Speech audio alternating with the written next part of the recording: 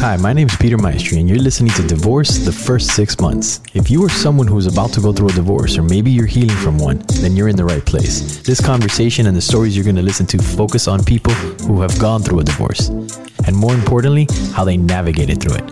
Having said that, let's get right into it. Hello, everybody, and welcome to Divorce the First 6 Months with Peter Maestri. That's me. Today, we have the pleasure of having Segev Peretz. And Segev is 45 years old. He is a masculine embodiment and relationship coach. He has been spiritually divorced for about 8 years now, and he has 3 kids. 2 who are his, they're all boys. 1 is 11, 1 is 13, and he has a stepson that's 23. Segev, welcome to Divorce the First 6 Months. Thanks, Peter. Happy to be here. Thank you for having me. And I am so excited about talking to you because I know that this has been, we've been going back and forth for a while now, and finally we made it happen. And I'm super stoked to get to know you, to get to understand your story. And without further ado, will you tell us about your first 6 months?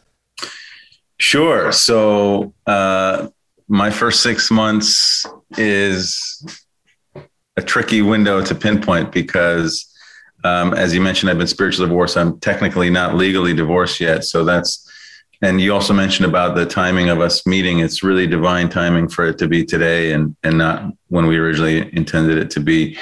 So there's a whole saga of that. But, for me, I have a couple of different first 6 months. So I'll tell you about the different ones, if that's okay. Of course. So I left my marriage multiple times. I left my marriage in 2007 after being together with my wife for a couple of years and realizing in the first 6 months that it wasn't really aligned, but there was a child and I wanted to stay for the child. He was a stepson. His father wasn't in the picture and he'd become a big, important part of my life. And I didn't want to leave him. And eventually I realized I needed to leave and I did. I left the marriage and I moved out. And within a month or so of me being moved out and having left the marriage, I found out she was pregnant with my first biological son. So I decided to love the one I'm with and go all the way with it. And then we had a couple kids. And then there was another point later on in the marriage where I realized, okay, I'm not going to be able to make this work with this partner. And I know that it's not going to work. And from that point, there was a 6 months that began because I told myself I was going to give myself 6 months to make sure I'm cleaning up every inch of my side of the street to make sure that before I leave, I know I'm looking at every inch of myself and knowing that I've cleaned up every part of what I can control. And that 6 months turned into 3 years. And then the next 6 months began when I finally left. And those 6 months were fucking hard. So those were really my first 6 months of divorce, even though I'm technically not divorced. It was fucking hard. It was fucking hard making the decision to break up my family. It's the reason I didn't want to leave in the first time. It's the reason I didn't want to leave the second time. And it's the reason why it was so hard the third time, because I really just wanted to create wholeness and love in a home together with my boys. And I wasn't successful in doing that. I cried pretty much every night that my kids weren't with me. I was 110% certain that leaving the marriage was the right thing and that this partner wasn't the right partner for me and that I wasn't going to be able to create the kind of life and love that I wanted with this partner. So there wasn't sadness about leaving. There was a difficulty, certainly in the beginning of, my boys were 4 and 6 at the time.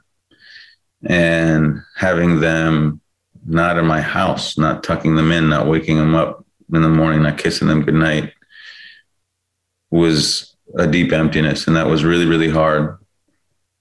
And,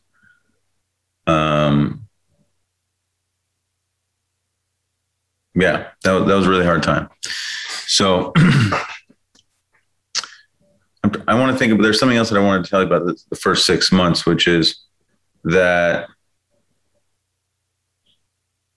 there were two parts of it. There was the part of like leaving the marriage and the partnership and reclaiming myself, which is a glorious, joyful thing, that I was coming back to myself. I dusted off the paintings that I had painted that weren't welcome in my home before and put them up in my house. And I started painting again, and I started listening to the music that I like again. I had given up myself in the marriage, and no one took me away from me. I made the choice to give myself away in order to get love and approval in a marriage.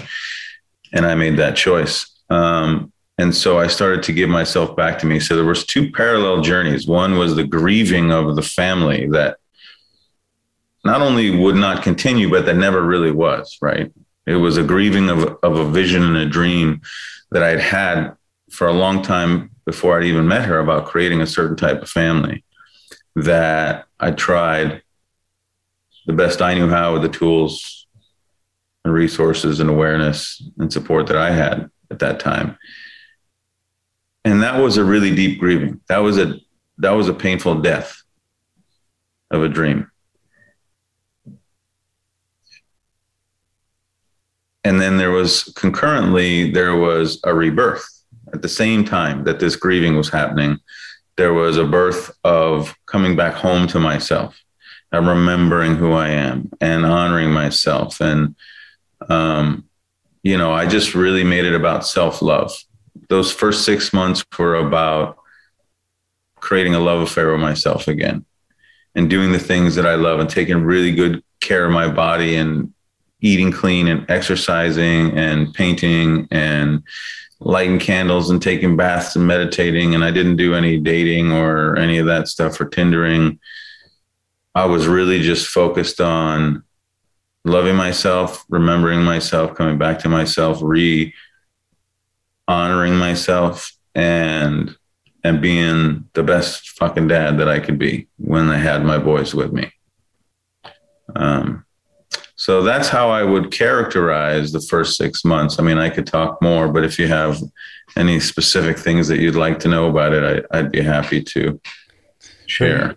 For me, it would be the psychology, like the mind frame that it takes to surrender your happiness inside of being with your children, right? So here you are, and this is the thing that struck me immediately was like, I'm going to stay for the kids. I'm going to stay because these souls inspire me. But then you have this other person that's not inspiring you.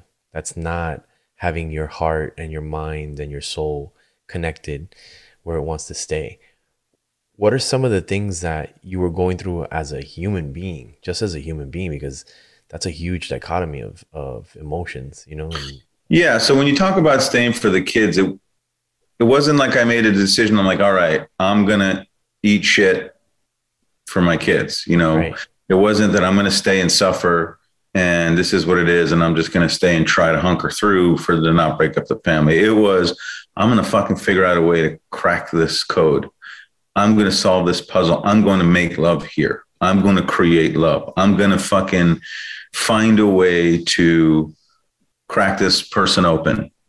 My wife at the time, my experience was that I couldn't crack her heart open. And so I was in the deep reflection of like, well, what am I doing wrong? So in many sense, I suffered a lot in that relationship, but again, no one forced it upon me. I chose it all for myself. But it was the greatest gift I could have given to myself in that I was honed. I had to look at myself And I had to grow, and I had to realize, okay, the way I'm showing up in this way isn't cutting it. Let me try a different way. I did therapy and coaching, and we did coaching and therapy together. And I evolved my communication. I learned so many things through the process of that relationship, both by how I had to grow within it and the things that I didn't know how to do then that I learned after the fact. That have really shaped who I am now and shaped the way that I get to show up in a relationship now with my partner now, and shape my work and what I do for a living. You know, the way that if I knew then what I know now as a man and how to operate, I don't think that I would have avoided divorce. I think I would have avoided marriage with this partner. And I think I would have, or if I had already been married, I would have left much sooner. I would have had the resolve to know how to honor myself. But I didn't know how to honor myself. That was not something I was taught in my family growing up. I was taught, you know, in our culture, my family were Israeli, Moroccan, Jewish, and big family and all this stuff. And this is about like honoring the family, right? And it was less about like individual freedom and expression and joy, and more about like honoring the family was my experience. And I thought that to do good and to be a good man and be a good father, you know, you sacrifice things and you do what you need to do. And so this conversation started because someone challenged me to be vulnerable. So I'm challenging you. Share yourself and your story. Be courageous. Be vulnerable. It makes a difference.